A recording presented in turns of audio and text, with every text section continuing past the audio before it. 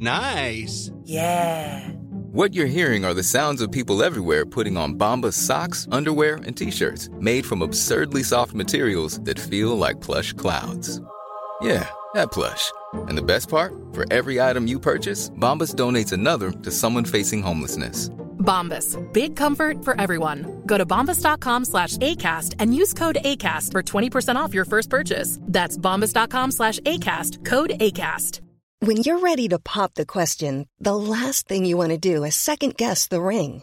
At BlueNile.com, you can design a one-of-a-kind ring with the ease and convenience of shopping online. Choose your diamond and setting. When you find the one, you'll get it delivered right to your door. Go to BlueNile.com and use promo code LISTEN to get $50 off your purchase of $500 or more. That's code LISTEN at BlueNile.com for $50 off your purchase.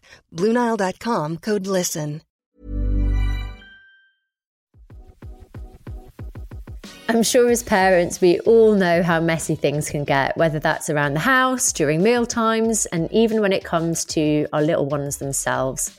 When it comes to wiping Alf's messy face and body, I want to be sure that what I am using is the best choice for his skin. With baby eczema and nappy rash being common conditions, using wipes for sensitive skin is a must. We've both been loving water wipes. We've actually used them since Alf was born, and they gently clean and help protect delicate newborn and premature baby's skin. They're made of just 2 ingredients, so 99.9% water and a drop of fruit extract. That means they are the best wipe choice for sensitive skin. Alf loves them, and I even find myself using them.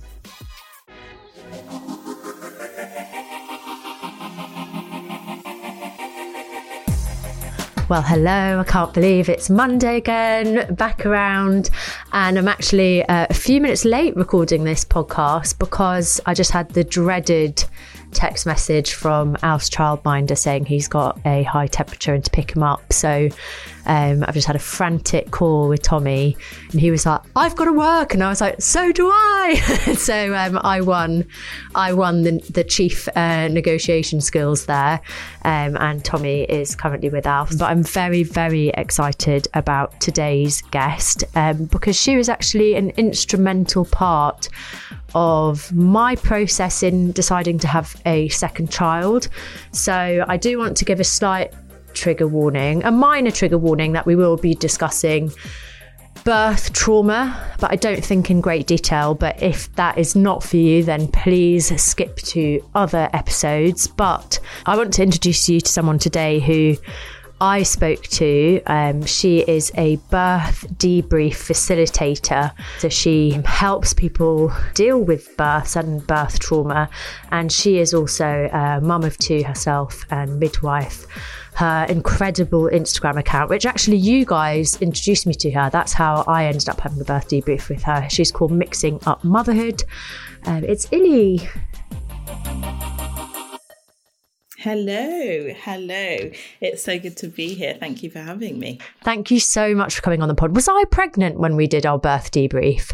I think you were very early in your pregnancy, and well, not even that early, but early where it wasn't public knowledge. Basically, I've talked a little bit in a previous episode about my decision to become a mum of 2, whether I wanted to stay as a mum of 1 or whether I wanted to have another one. And a big part of that was, how will I do childbirth again? How can I put myself through childbirth again? And so when Tommy and I decided that we did want to be parents again, and I was like, okay, well, it's now or never. Like, I want them to be close in age. And if I'm going to do it, it was like I didn't want to get so much of my life back. And so Tommy, there's 4 years between Tommy and all of his siblings, and they're super close. So it wasn't necessarily, I know that it doesn't really matter what the age gap is, but for me personally, I was like, I can't get out of this and then go through it all again. So it needs to be now. I remember saying to Tommy, like, my app says I'm highly fertile, so are we going now or not? And so then I was kind of in the process of trying to deal with my birth experience, and I suppose very fortunately it happened now. It happened on the first attempt. I was very lucky to get pregnant again. So then I was suddenly like, oh shit. And so I went to Illy to help go through my my birth notes from my previous birth. So why don't you talk about what it is you do and why it is that you do? Yeah. So basically, when I had my own daughter, I was still working clinically as a midwife. So that was about 4 years ago, and ended up having, I went for a planned home birth and ended up with an emergency cesarean section. All of the processes and everything that happened led to me feeling quite traumatized by the whole experience. And then the sort of fourth trimester was just additional trauma.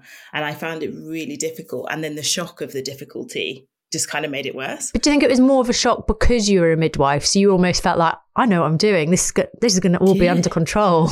Exactly. It's like, I should know what I'm doing. And, I'd kind of been a bit like, not cocky, but I was confident. And I was like, I'm just going to do this and it's going to be fine. And I'm going to have this home birth. And I was working in London, but I was living in Norfolk. And so I was under a different team. And that should have been a bit of a red flag for me, but it wasn't. And I was like, oh gosh, yeah, I've got this, I'm going to do it. What ended up being quite a deeply traumatic transitional experience led to essentially this work. Because when I went back to work after Ihsan was about 14 months, I remember looking after someone and her having an experience that felt very similar to my own, and basically freezing and not really knowing, kind of like being like, oh my gosh, I'm highly triggered here. Like, I don't know if I'm okay. Led to me kind of working on my own stuff and quitting my job and sort of taking 4 months of kind of a lot of reflection and where do I want to be, what I want to do. Beginning of the pandemic, my husband was locked down in Spain, and I was like, well, I'm just going to start sharing my thoughts and experiences. And so that was about 2.5 years ago, and that was the beginning of Mixing Up Motherhood. So after that, people would tell me their birth stories quite frequently, and I'm like, okay, well, I'd give them like tips on how to work through it, etc. And then I thought, why don't I offer it as a service? And it started as like 1 or 2 bookings. And within about 6 weeks, I had an 8-week waiting list. So it kind of like tapped into a bit of an area that clearly needed a lot of support. Yeah. And just over 2 years later, here we are. That's what I do full time. What is the benefit of having a birth debrief from your professional opinion? So basically, the NMC will say that birth reflections are not necessarily the best way of processing trauma. And this is predominantly because of, one, the practitioner not necessarily being equipped to support that. So often a birth debrief in a hospital is with a consultant midwife or with a senior midwife. Sometimes they are with the obstetricians as well. But perhaps they aren't necessarily able to hold that space in a way that benefits the person and can end up being re-traumatizing. But also because of defensive practice. So if you're going to the practitioner of a trust and you're telling them, well, you lot did this, this, this, this, and this, they could be like, hold on, and there's the defensiveness and then the gaslighting and whatever. And it's not often a conscious thing, because I know hundreds of people who've had hospital debriefs and have really benefited from them. But those are some of the risks of a hospital debrief. So I would say part of being a private practitioner is that I'm impartial. I don't have a fear of litigation. I'm not defensive either. I also have a lived experience, but also I'm very much trauma informed through other training that I have done to become trauma informed in order to kind of not re-trigger or re-traumatize. But most importantly, I think with this kind of work, it's important to understand the remits of your work and say, actually, do you know what? This is beyond my remit. This needs different support, and be able to signpost to that. But otherwise, I think it could be really beneficial for people to have a space to speak to someone about what happened to them across the perinatal period. So anything from preconception to well into the postnatal period, and be able to kind of get that understanding of a clinical issue, but also understanding of the emotional impact that may have had, to give them ease in subsequent decision making, and to give them the sort of to give them their power back. And I think when you are traumatized, it often stays in your head a lot and you're going around in a bit of a loop, and there's a lot of self-blame, a lot of guilt and a lot of shame. And so being able to kind of offload to someone who knows what that is, but also understands it from sort of both those angles can be really beneficial. Yeah, I have to say from my personal experience, I didn't know about really birth debriefs, anything like that. And I also didn't consider myself as someone who had birth trauma until probably about 18 months down the line in my postnatal journey. And I think it's because when I thought of sort of birth trauma or negative birth experiences, I thought of like, you know, a really horrible outcome. And I felt, well, I did have a healthy child and we got to leave the hospital pretty much straight away, like alarmingly so, 4 hours after birth. And I remember even when the midwives released me from their care at 2 weeks postpartum, and they were like, "Oh, are you happy for us to sign you off?" And I remember being like, "Are you happy to sign me off?" And I remember being like, "Well, what about my stitches? Like, will they be healed?" And they said, "Oh, well, obviously you'll have your 6-week check." And then the 6-week check came when I think that was like the sort of beginning for me of being like, hang on, this doesn't seem right. Because number one, it wasn't a physical check. And number two, I'd kind of presumed, probably like you said, that I would have this really positive birth. I was fit and healthy. I've run marathons, and that I'd get back into sort of normal life emotionally, physically, psychologically after 6 weeks. And it almost took a lot longer. I was diagnosed with prolapse. Then I found out I was stitched up incorrectly.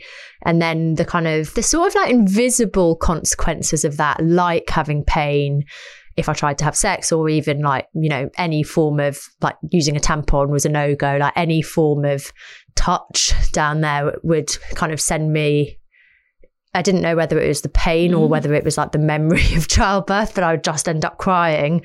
And sometimes Tommy would be like, "Are you crying?" And I'd be like, "No." And he was like, "What? Like, you can just tell me that you're crying." But in my head, I was like, "But I just want to go back to normal, and I want to go back to like enjoying intimacy, and I don't want to feel like this broken like freak who can't be intimate." And I know you speak brilliantly about relationships and the dynamics and how things can change after pregnancy or after birth.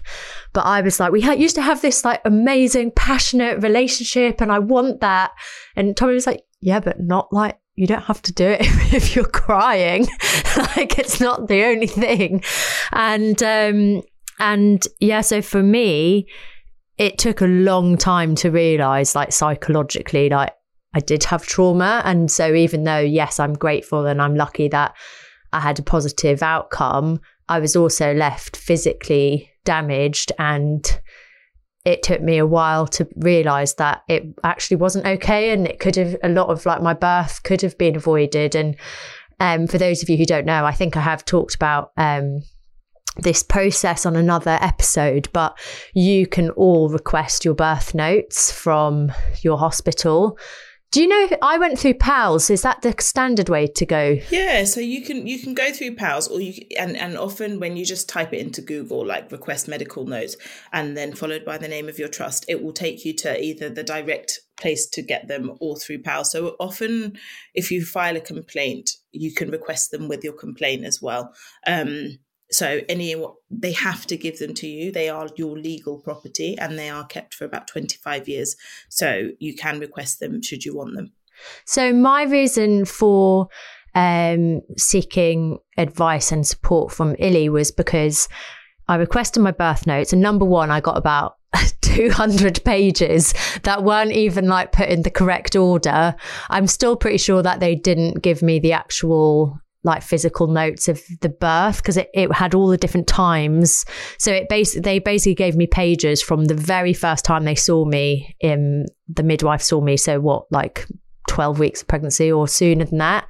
And then it went all the way through onto the day of me going into labour. So it had all the notes of like 7 p.m, 8 p.m, 9 p.m. And then I swear there was a page missing, but it could have just been in the chaos of like the double-sided 200 pages that I received. I couldn't find it.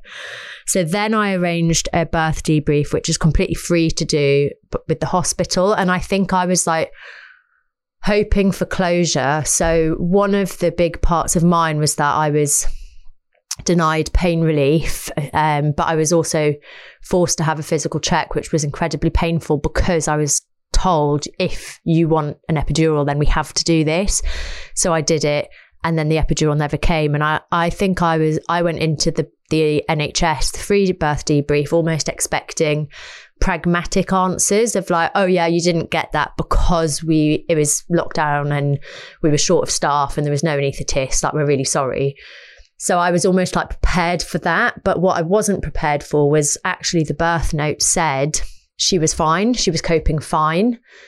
And that really threw me because I thought, and I even said to Tommy, like, were you under any like disillusion that I was fine? And he was like, no, you were begging, like repeatedly begging for help. And I was like, how can I be so vocal about not being fine? And especially because I went in knowing, I did the hypnobirthing and I didn't do NCT, but one of those kind of birth preparing courses. And I knew what all the different options were. And I felt very empowered and confident going in that I could ask for what I needed or wanted. And it never occurred to me that they would just say I was fine.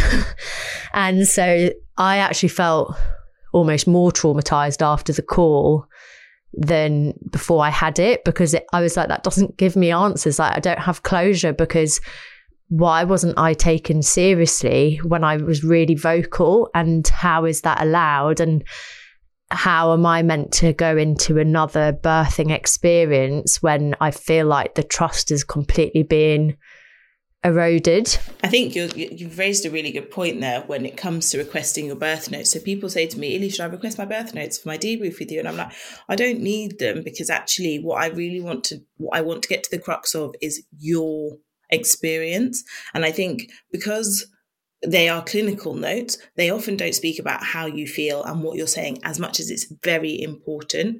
So sometimes people get their notes back and they're like, this doesn't sound like my experience. Like, this just sounds like someone who was observing something and had to jot something down. And so it can really take away the validation that you need. And it's like, that's not what happened. And so, when it comes to telling your birth story, the most important person to tell it is you, because you actually lived it. You're then second guessing yourself. Like, was I not vocal enough? And you're asking Tommy, did I not say enough? And actually, it's like, that's the power of someone else documenting your story, that they can take that away from you. And so, you were fortunate enough to have someone who said, no, you were, and to really give that back. But for a lot of people, they don't have that. They don't have anyone to say, no, it's true. Like, that wasn't the case and things like that. And they start to just believe what was said. So essentially just gaslighting themselves because they don't really have any answers. And so similarly to you, can come away feeling just more traumatized by reading that document because it's not reflective of what they lived. So how can you help people, and how can you empower them through your sessions? So basically what we do is we go through that experience, what that birth experience was and how they would describe it. And then we find sort of the sort of problem areas, or where they felt that the issue lay, and give it back to them. You hand that control back. So it's like, what happened to you? Tell me about what happened to you. And then tools in order to kind of go forth and process it, but also to manage the impacts of it. So whether it is a physical impact or an emotional impact. So for example, someone who perhaps is struggling with intimacy following birth trauma, a physical trauma or an emotional one. And it's about kind of going back and being like, right, these are the kind of tools that you can use to speak to your partner. You can also use these tips to kind of bring you back into that intimate space as your mind has taken you back to what was a traumatic space.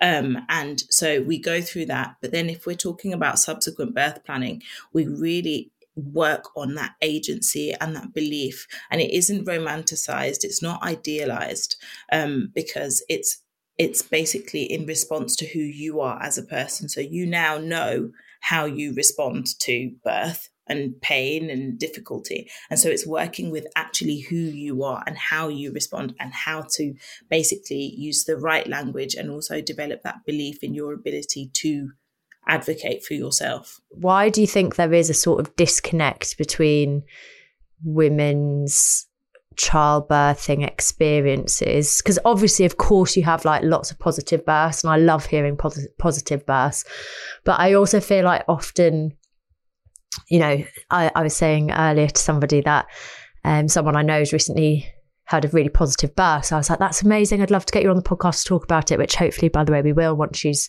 like recovered and got some time.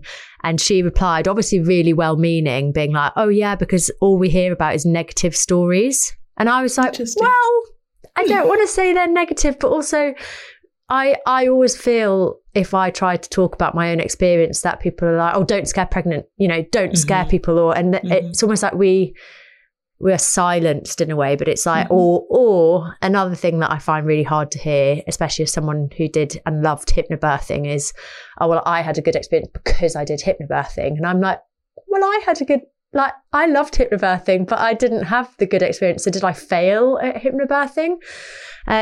So why is it that we're not heard, and why is it that we're sort of brushed off as like negative, and why aren't we better supported by healthcare? Yeah, I mean, I think firstly, you know, it's about, there is a real lack of accountability a lot of the time, because obstetrics and gynecology is probably the area of most litigation in healthcare. So if we have people suing left, right and centre, that means that we have to say, we did this wrong, we've done this wrong, we've done this wrong, we've done this wrong. Obviously, that would sink the whole system. Yeah. So firstly, the lack of accountability is going to be a contributing factor. So the accountability means risk of liability. So, you know, we're going to have that. The defensive practice as well, the normalization of certain behaviors amongst healthcare staff. And actually, I didn't, you know, until I really started getting into this work, there's a lot of things that I didn't realize could have caused the trauma. Like it's that we, you know, when you're on the other side of it, you're just in it. You're just doing what you're doing. And it takes a minute. You have to really step back and reflect on your own practice and be like, oh, actually. What kind of things do cause trauma from your experience? Yeah, so even like if I say I'm really busy on a shift, and we know the state of the NHS, we know that everyone is very busy. So I'm really busy. And so I just pop in once and I say, Joe, I'll be with you in 5 minutes. And I don't come back for 5 hours. Now, that person, that's an exaggeration, but like that person could be sitting in that room in agony, waiting for support, needing just reassurance. And I said I'd be back, but I didn't come back. So if I'm going to give my word, I need to give my word, because actually I don't know, I need to follow through, because actually I don't know what the impact of that sense of isolation may be having on that person as they're going through this very vulnerable situation and feeling like they have been left by themselves. So I might have all the reasons under the sun as to why I didn't come back. But if I haven't communicated that, for that person, they're feeling like, do I not matter? Like I'm sitting here, I need help. No one's coming. There's no support. I'm isolated. I'm by myself. I'm scared, and all of that sort of thing. So it's like, actually, as practitioners, and that's just an example, but there's so much more, you know, in emergency situations where we say we have to ring the buzzer, but we don't even give like a warning of, I'm going to ring a buzzer. Lots of people are going to flood the room.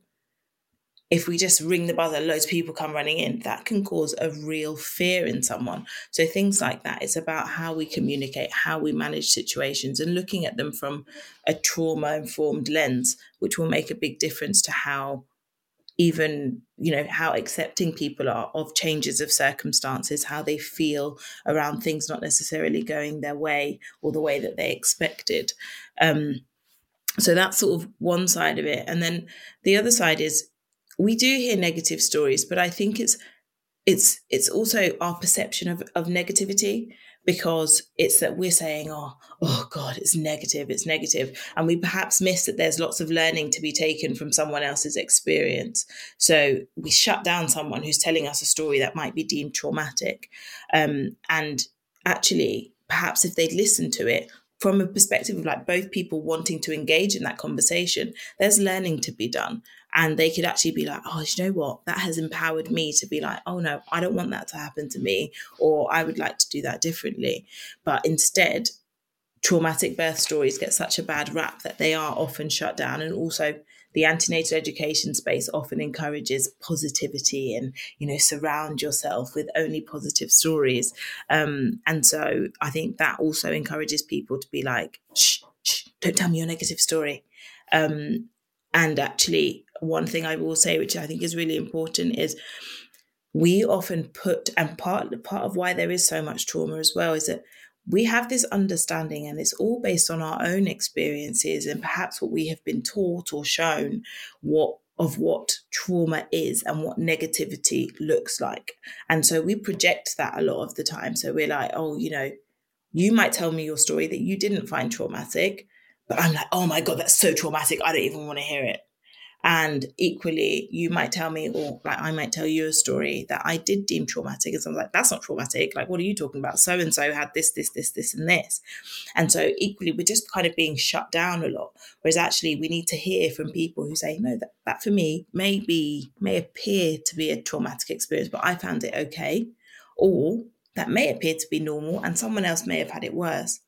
But for me, that was traumatic. So we give people the validation that they need rather than kind of determining what their story is and if we think that it was traumatic or if it wasn't. Wow, that's so true, isn't it? I guess we live in this culture of toxic positivity as well, that, it's like if I were to tell someone my birth story and they're like, oh, but at least you've got your child's healthy, or at least he survived, or at least you survived. And so then it's almost like diminishing my experience, or it makes me feel silly for sharing my experience. But then at the same time, it's this weird balance, isn't it? Because like, for example, if I find out one of my friends is pregnant, I'm not going to tell them my negative. Well, I hate saying the word negative because it's not negative, it's my experience. I don't want to tell them my experience with birth, because what benefit would it give unless they said to me, do you know what? I want to hear all kinds of stories.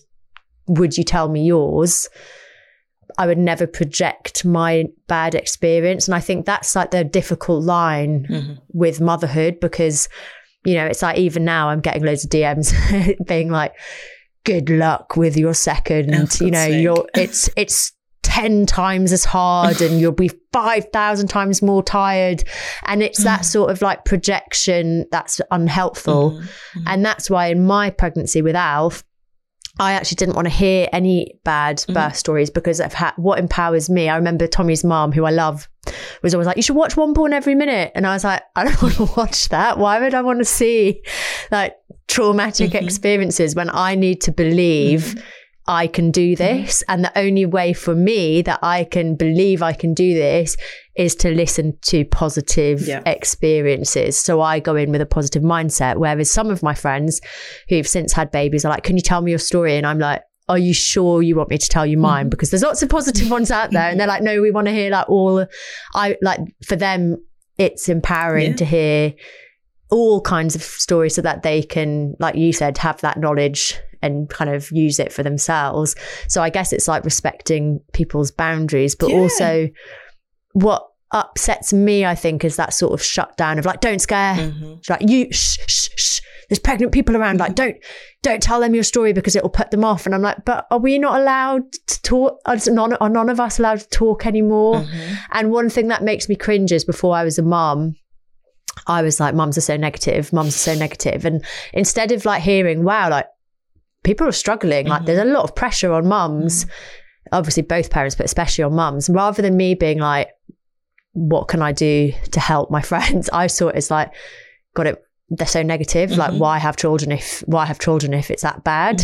And it took me a long time to like grow that empathy of like, actually, oh wow, like actually I could have probably done more to alleviate some of those pressures on my friends that were experiencing it. It's really difficult to even understand. And I think it's so interesting when people kind of give a warning about second babies, because like, my son's 8 months and like it's tough. Like, yeah, of course, we've got another human to look after. It's another responsibility, but there is like so much good in it as well. Like, it is just like, okay, yeah, I'm tired, but I was tired before. So, I'm just tired. And, but you kind of, and you'll see this hopefully, with Alf, and they'll, you'll see this like your 2 kids, and it is just the most incredible thing to see. And it's like, actually, there's so much to look forward to, and it isn't all negative. And, you know, even when it comes to like subsequent birth, because that's another thing, you know, if your birth was that bad, why are you doing it again? It's like, well, no, don't. I'd prefer not to. I always go to Tommy like, I'm so gutted you can't take one for the team this time. Like, we're so equal in like so much with parenting, and I'm like, wouldn't it be so nice if you could just do this, like take this pregnancy and this birth? Mm-hmm. And I would love not to be doing birth again. But actually, having the conversation with you and Emiliana, who I did an episode with a few weeks ago, like, I do feel excited for this birth, mainly I think because I've taken the decision for myself to have a planned cesarean, so it's a completely new, fresh experience. Sometimes I'm like, oh great, now I'm going to be like damaged in both places, but I'm like, I know that if anything were to go slightly left, if I were to try and have a vaginal birth, my mindset would just go, because it would take me back to my original experience. Mm-hmm. But also the recovery. So medically, I've been advised to have a C-section because they stitched me up incorrectly.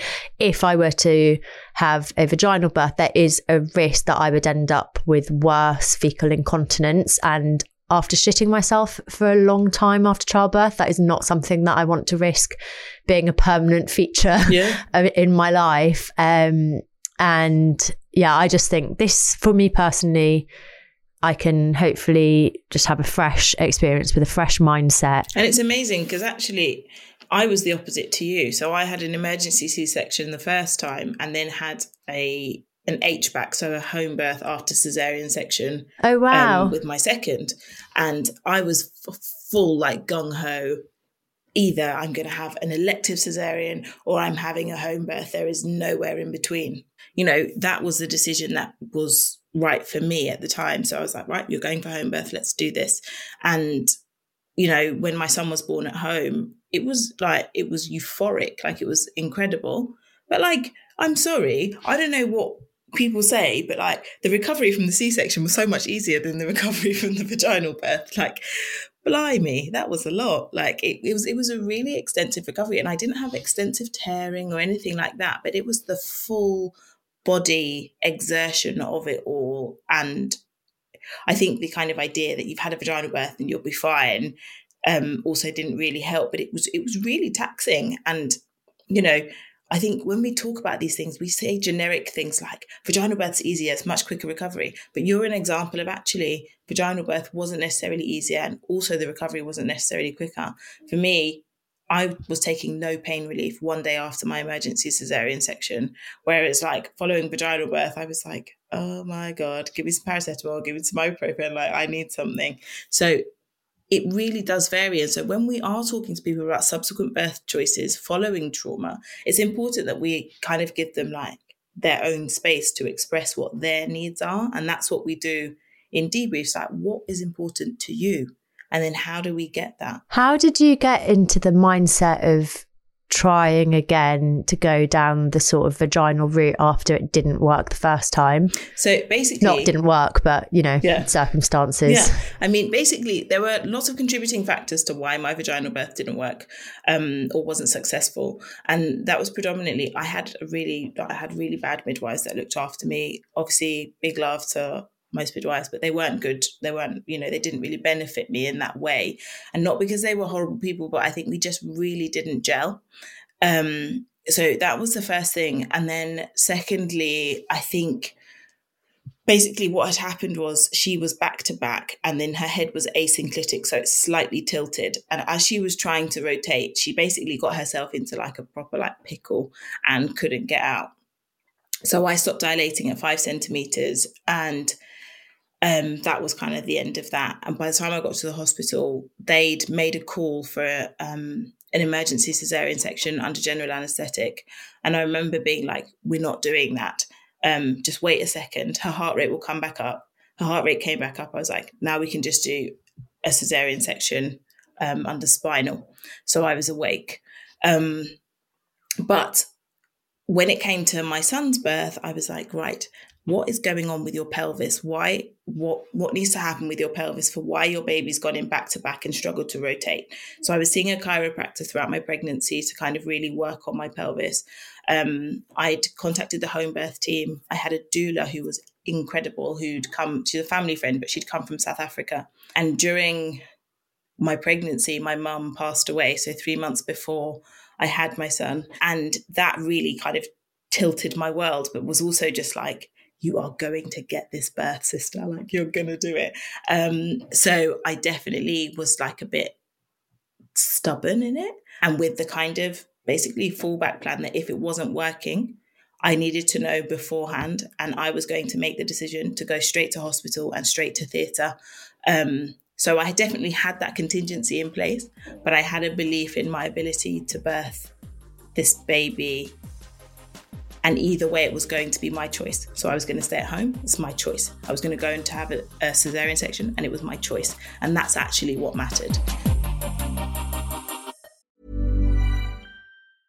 Ready to pop the question? The jewelers at BlueNile.com have got sparkle down to a science with beautiful lab-grown diamonds worthy of your most brilliant moments. Their lab-grown diamonds are independently graded and guaranteed identical to natural diamonds. And they're ready to ship to your door. Go to BlueNile.com and use promo code LISTEN to get $50 off your purchase of $500 or more. That's code LISTEN at BlueNile.com for $50 off. BlueNile.com, code LISTEN.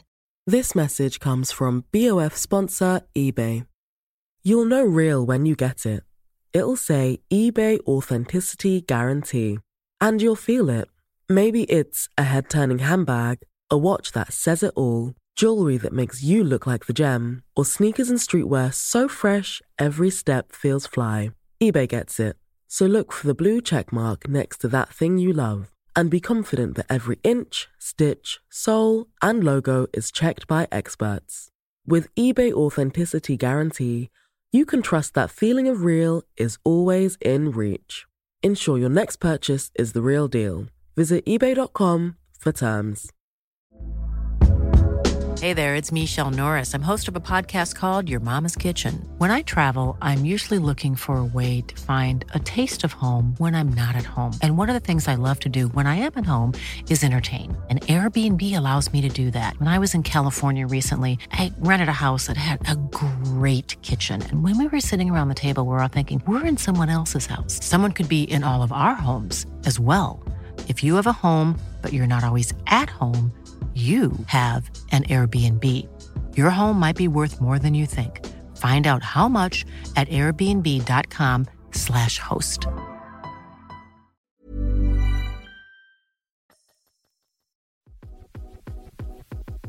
I'm sure as parents, we all know how messy things can get, whether that's around the house, during meal times, and even when it comes to our little ones themselves.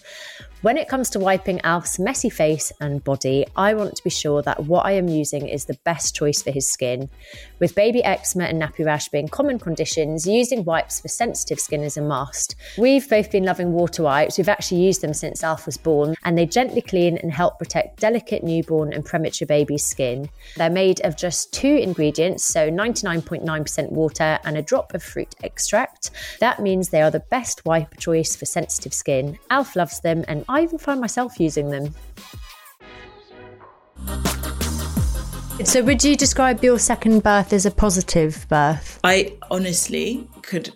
There are no words for the birth of my son. There are absolutely no words to describe what that feeling was and how I felt within myself to kind of be like, you did it. Like, you actually did it. And it wasn't about how he came out, but it was that when the midwives were there, I was like, I don't need any of you. And I went up by myself and I was just moving all the time, because when she first examined me, she said, oh, baby's back to back. And I was like, okay, we're doing this again. That's clearly how my babies go into my pelvis. Let's keep going. And I was like, I need to be by myself. My sister and my doula were with me, but I had no eyes on me, no professional eyes on me that made me feel like I had to perform. And I did not stop moving throughout that whole labour. Like, I was constantly like leg up, leg down, on my knees, up and down, completely unconsciously. And when she examined me again 2 hours later, she was like, your baby's rotated all the way around. And so giving myself that freedom and knowing like, I don't need to be watched. I need to trust what I'm doing. I need to be in a safe place with safe people. And I need to have the control over decision making meant that when he came out, and I think it was like 4 hours from start to finish.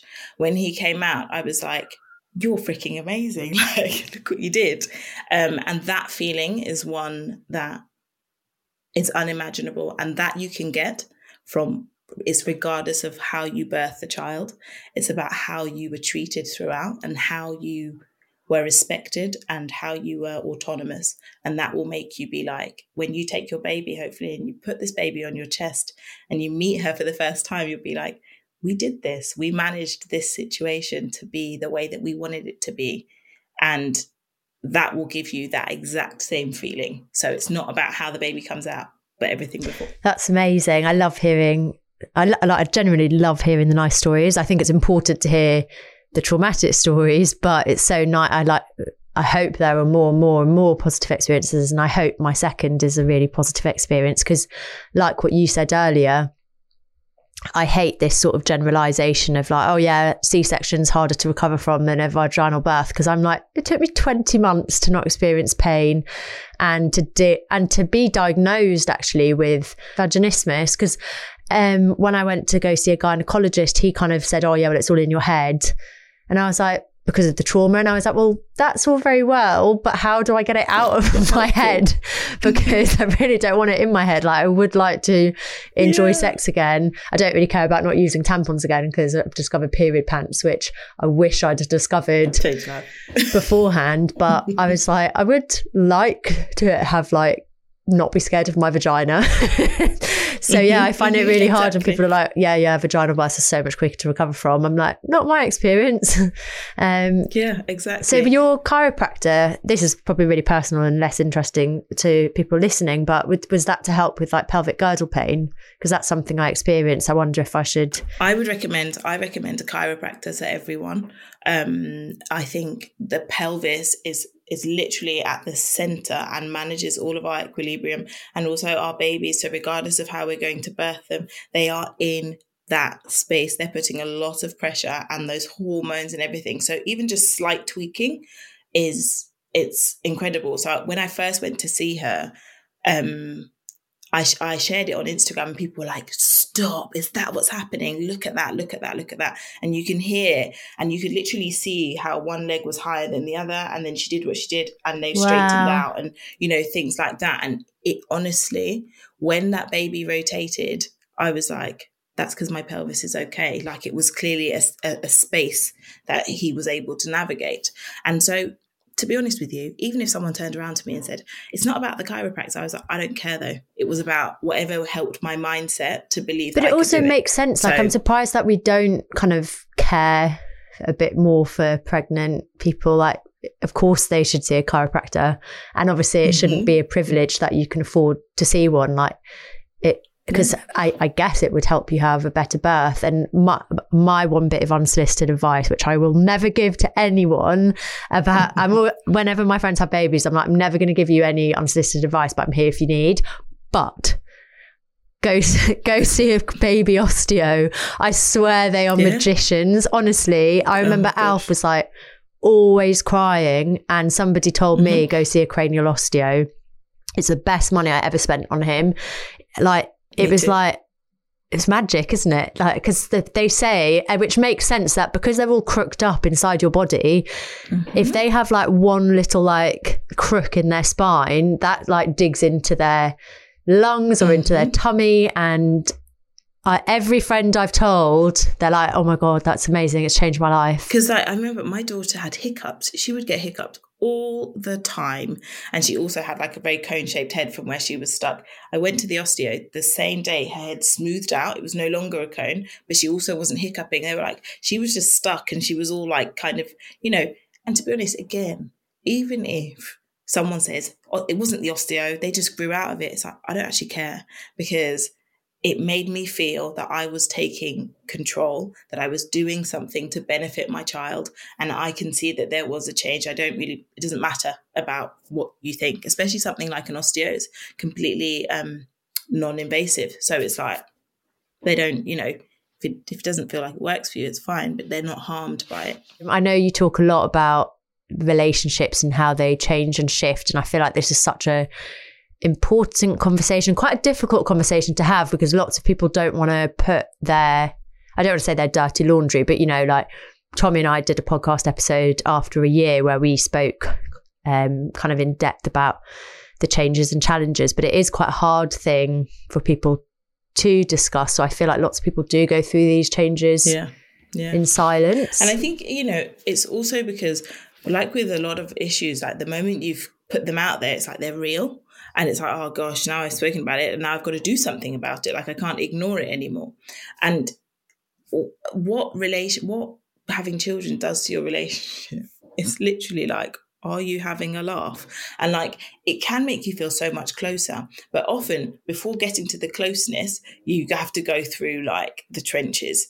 And it's exhaustion, it's miscommunication, it's misunderstanding, it's kind of jealousy. There's a lot of jealousy of, you know, your whole life because of the responsibility that you have, one from an emotional perspective, but also a societal perspective. It's shifted in a different way, and often their life change will not reflect yours. And so it's like there's this kind of real jealousy from one side and a lack of empathy from another side. It's there's so much to be explored when that happens. But if we throw trauma into the mix, it's even bigger, because men, if we're talking about heterosexual relationships, but also partners, will deal with their own trauma from having viewed something from their perspective. You'll be having yours. The responses will be different in both of you. And often where they're not aligned, you'll just be like, I feel isolated in this. Your partner's like, I feel isolated in this. It can cause arguments and all sorts. And, you know, now second time round, like I said, stupidly, you know, when you say things on social media and you're like, oh shit, there's loads of you. I said, oh, you know, if the first baby's like a grenade to your relationship, the second baby's like an atomic bomb. And then I had loads of people who were like, oh my gosh, I'm freaking out now. I'm about to have my second. And I was like, oh guys, chill out. Like, you know, I don't mean it like that, but it is a lot. But you do realize that the first baby will be the real baptism of fire. And hopefully then you come back together and you're like, okay, we're cool. And then the second baby, it does throw it all up again. But the coming back together feels easier because you've done it before. So it's kind of like, okay, remember what happened last time. Okay, we can work through this. Like, what did we not do last time? And I shared a post yesterday about the kind of tips on the things that I wish me and my partner had spoken about in that first year. And it was mad because people were like, oh my gosh, I need to ask my partner this. This is what we need to talk about. So definitely conversations to be had. I saw that post, by the way. It's brilliant. 9 things my partner and I should have spoken about in the first year of parenting. I feel like from my perspective, I'm such an open book on social media and in the podcast, but I think like the reason I find it difficult to talk about the changes or the challenges is because I think that actually it's like if you gossip to friends all the time, like we all have those friends who all they do is like badmouth their relationships. So therefore you don't respect their relationship because you only hear those negative things. So it's a bit like when people have a really public breakup and then they get back together and you're all like, really? You took it back? Like now we know that he doesn't pick up his pants and he doesn't, you know, like all of these things. So the kind of like respect from the outside is gone, whereas of course all couples have to deal with like a dynamic shift to whatever degree. But I found for me personally is exactly what you're saying, the societal expectations, because I've always considered myself such an equal, especially in this relationship, which is why it's such a healthy relationship. And I'm also a very alpha female. So when I was pregnant with Alfie, and people would say things to me like, enjoy getting your nails done while you can. I generally thought like, well, their partners must live in the 1950s because why can't they just look after the children for you to go get your nails done if that's what you want to do? So I was like, we'll never be like that. But what I failed to understand was it wasn't that they were saying their partners don't look after them. They were kind of saying because they have such little time that in the time that previously they would have got their nails done, they probably have to do 10,000 other things. But I very much went into it being like, we'll be equal, we'll be 50-50. And so was Tommy. And then obviously like, you have like the physical recovery and the fact that biologically my boobs were the food, not Tommy's. So then I'd like resent the fact that he could go out with his friends, and it coincided with was it the Euros? It was some football on. So when he was saying, can I go watch football with my mates, it would be like, I think it was summer and the sun was shining and it was like beer gardens. Of course I couldn't be like, no, how dare, no you can't, because I can't do any of, and I just remember feeling so lonely because he'd leave and I'd be like, I used to do fun things. But then he would get praised for doing like the most basic of parenting, which isn't to say I think all parents should be praised, but it was the stark contrast of like me walking down the street with a pram with people like tutting, being like, get out the way. Sometimes like even like having to take the pram onto the road so that you're not in the way. And then there'd be like a dad walking down with the pram and everyone's like cooing, like, oh my God, so nice. And I was like, what is this? But also it's like I feel like the mental load is different. And that's it, isn't it? It's that we are going to carry it differently. That does not take away from the fact that they have their own mental load, but ours, it just feels so all consuming a lot of the time. And like, you know, a lot of us do need positive reinforcement. Like we want to be told, actually, do you know what? Co-sleeping or whatever, like, well done, because actually that is such hard work. Like it would be nice if someone told us that rather than said, well, duh, of course you're co-sleep, you're supposed to respond to your child's needs, you know, like, you know, whereas if someone sees a picture of a dad with his baby, they're like, oh my gosh, and look at him. We don't get that. So, you know, it feels like it's like a load that then no one wants to kind of like affirm you in and be like, this is hard, but you are doing the damn thing. Like they just like, yeah, well, duh. Like that's what you should be doing, you know? And that can feel really tough. It's like, how do you talk about the dynamics of your relationship shifting without people thinking it's like a failed or doomed relationship? But like you kind of echoed at the beginning, like I have so much more like love and respect for Tommy because of how he parents, and, you know, you are like forever connected over this child or children. But then I also like simultaneously miss, you know, being able to go out or do all the kind of like the bits of your relationship that I'm sure will come back in the future. But yeah, it's like it's a weird one, but I think it's amazing that you're talking about it, and I'm sure it's going to help so many people. Hopefully. I mean, I released a new product, these conversation starter cards, and they're for postpartum relationships, and they literally sold out within like a few hours because I think people really wanted prompts. They want something physical to be like, oh, maybe this will encourage my partner to open up, rather than trying to be like, how do I bring it up to them? And I think this is just what we need. It's just something that can help us to be like, oh, let's just talk about this thing. So yes, it's needed. I wish in antenatal classes they would teach you more about the postpartum period, but also about relationships and communication. I remember my pelvic health physio telling me that something like the average it takes for couples to have sex after childbirth is something like 18 months. And I was like, what?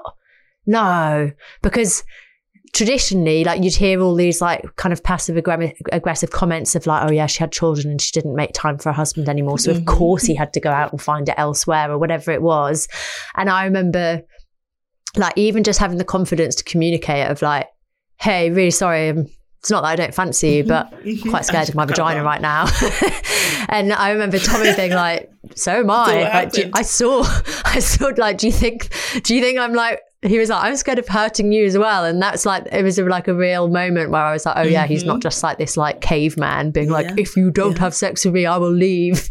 And I was like, wow, yeah. Like, but again, like why is no one empowering you to feel confident in having these like communications? And I think as well, like, I remember looking after someone postnatally and she said to me, oh, do you mind telling my husband that I can't have sex for like 10 weeks or something? And I was like, oh, is there a reason for that? Like, she was like, no, but it's just because his friends have told him that, you know, it's fine after like 6 weeks and 3 weeks. And I just want to give myself space. And I was like, that's absolutely fine. I'm happy to do what you want. But equally, I want you to understand that you can tell him that I'm not actually ready. And if you're telling me that there are no issues here in terms of, you know, issues between the two of you, he will understand that. And it will be better than you feeling like you need to lie. Like, you know, that whole, oh yeah, you're cleared for sex after 6 weeks. it is like, it's not literal, like, and it's not really helpful. You're cleared for sex when you feel cleared for sex. That's when you're cleared for sex. Like that's literally the long and short of it. And so, you know, it's those kind of toxic messaging that definitely feed the benefits of men. You know, and put us in a position where we feel like we have to lie, or that we feel like we're inadequate, or that we, you know, there's something wrong with us. I remember like the 6-week check, and they're like, have you thought about contraception? And I was like, hell no. What do I need that for? I haven't even thought about what. I was like, I'm pretty sure the fact that I've still got like stitches and I'm bleeding, like that'll do it. It's fine. I remember saying to my GP, I was like, no, abstinence is more than enough, darling. We're absolutely fine. Like, you know, don't need that. If people are like listening to this thinking like, okay, I would like to book a session with you, how can they do that? Yeah, so if you can head to my Instagram, Mixing Up Motherhood, and you can see sort of what other people think and stuff to get a feel.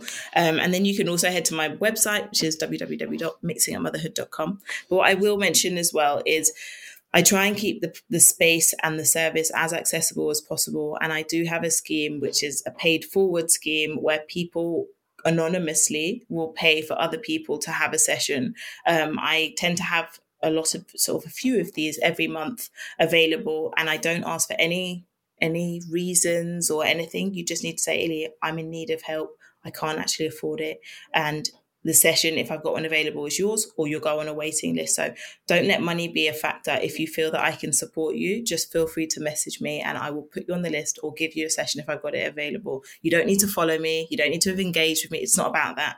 It's just about trying to keep it as accessible as possible. So that's what you could do. I didn't know about that service. That's amazing. Before I go, I do want to share a positive birth story, because I do love to hear them and I love to hear people experiencing them. So this is from Emily, who got in touch. Hi, my name's Emily, and I've got a little baby boy, Jesse, who's about 4 months younger than Alf. I actually didn't know who you were until I became a mum and started, or I was, pregnant and started following you. And ever since, I not only have followed you, but I also listen to all your podcasts each week. And I've found watching and listening to your journey with Alf really, really interesting and helpful for me. So thank you very much for that. I've just listened to your last podcast when you said that you're going to have an elective C with your next baby. And I just wanted to say that I had an elective C with my first, because he was breech, and I have such a positive birth experience and I absolutely loved it, even down to the fact that I did like my hair and makeup before we went in for the surgery. So all my pictures, I actually think that I look quite nice, which I know shouldn't matter at all, but it does. And I loved looking back at those pictures. So that was really great and I loved it. One of the things I was most worried about or anxious about in pregnancy was not knowing when I was going to go into labour and when I was going to have him. And that caused me quite a lot of anxiety. So knowing that I had a date booked in and everything, obviously I knew that he could come early, but even just knowing that there was a date booked in really made me feel better. And the whole process with me and my husband going in together and everything, it was just amazing. It was just great. However, it was in lockdown. So when once we had him, I was then really rushed to get home, because obviously visiting hours were so reduced because of COVID and everything. So I went home the day after, which I'm really glad I did. But one thing I didn't realise about was the fact that the hospital beds are really great at getting you to sit up, because obviously you've had so much cut through. I didn't realise how dependent you were on those muscles to actually sit up. And so without the use of the hospital bed, when I got home, I found that really difficult. And I ended up, they say you should swing your legs over the side of the bed and that will kind of pivot you up, which is great unless you have a next to me, which I did. And then I was like, well, what do I do now? So that was the biggest challenge for me. And I would now suggest, I know it's really difficult, but if you can stay in hospital for 2 nights, minimum, then I would, just to give your body a chance to recover and get used to the fact that you don't have a hospital bed at home, that will help you kind of sit up and back down again. So yeah, I hope everything goes well. Good luck, and thank you so much for all your help. Oh, I love that. Positive and also really good advice. Yeah, exactly. And also, it's just like an elective cesarean section can be really positive, and also because you make the decision based on what your needs are, which is exactly what she did and hopefully what you're doing as well. Emily, thank you so much for messaging in. I love hearing from you all. So if you want to get in touch, whether it's something we talked about today, whether it's something you want me to talk about on the podcast, whatever it might be, you can get in touch on WhatsApp like Emily did, either a message or a voice message, which is free. The number is 075 999 27537, or you can email in at askmumsthewordpod@gmail.com. Of course, if you want to leave an Apple review, then I can find those messages as well. And obviously it's really helpful to leave reviews so that other people can find us. And hopefully you enjoyed this episode, and hopefully it's been informative and empowering for anyone that is going through birth trauma. And Illy, thank you so much for your time as well, and for our actual birth debrief, which was really helpful for me in my own journey. And so now I have to rush back to Alf, who is off from the Childminders. So I will see you back with another episode, same time, same place next week. I'm sure as parents, we all know how messy things can get, whether that's around the house, during meal times, and even when it comes to our little ones themselves. When it comes to wiping Alf's messy face and body, I want to be sure that what I am using is the best choice for his skin. With baby eczema and nappy rash being common conditions, using wipes for sensitive skin is a must. We've both been loving water wipes. We've actually used them since Alf was born, and they gently clean and help protect delicate newborn and premature baby's skin. They're made of just 2 ingredients, so 99.9% water and a drop of fruit extract. That means they are the best wipe choice for sensitive skin. Alf loves them, and I even find myself using them.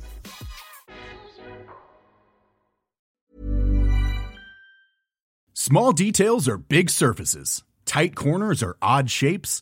Flat, rounded, textured, or tall. Whatever your next project, there's a spray paint pattern that's just right. Because Rust-Oleum's new Custom Spray 5-in-1 gives you control with 5 different spray patterns. So you can tackle nooks, crannies, edges, and curves without worrying about drips, runs, uneven coverage, or anything else. Custom Spray 5-in-1. Only from Rust-Oleum. Planning for your next trip? Elevate your travel style with Quince. Quince has all the jet-setting essentials you'll want for your next getaway, like European linen, premium luggage options, buttery soft Italian leather bags, and so much more. And is all priced at 50 to 80% less than similar brands.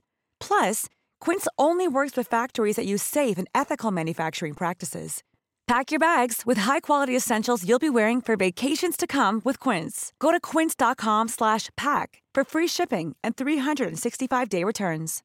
Hi, I'm Daniel, founder of Pretty Litter. Cats and cat owners deserve better than any old-fashioned litter. That's why I teamed up with scientists and veterinarians to create Pretty Litter. Its innovative crystal formula has superior odor control and weighs up to 80% less than clay litter. Pretty Litter even monitors health by changing colors to help detect early signs of potential illness. It's the world's smartest kitty litter. Go to prettylitter.com and use code ACAST for 20% off your first order and a free cat toy. Terms and conditions apply. See site for details.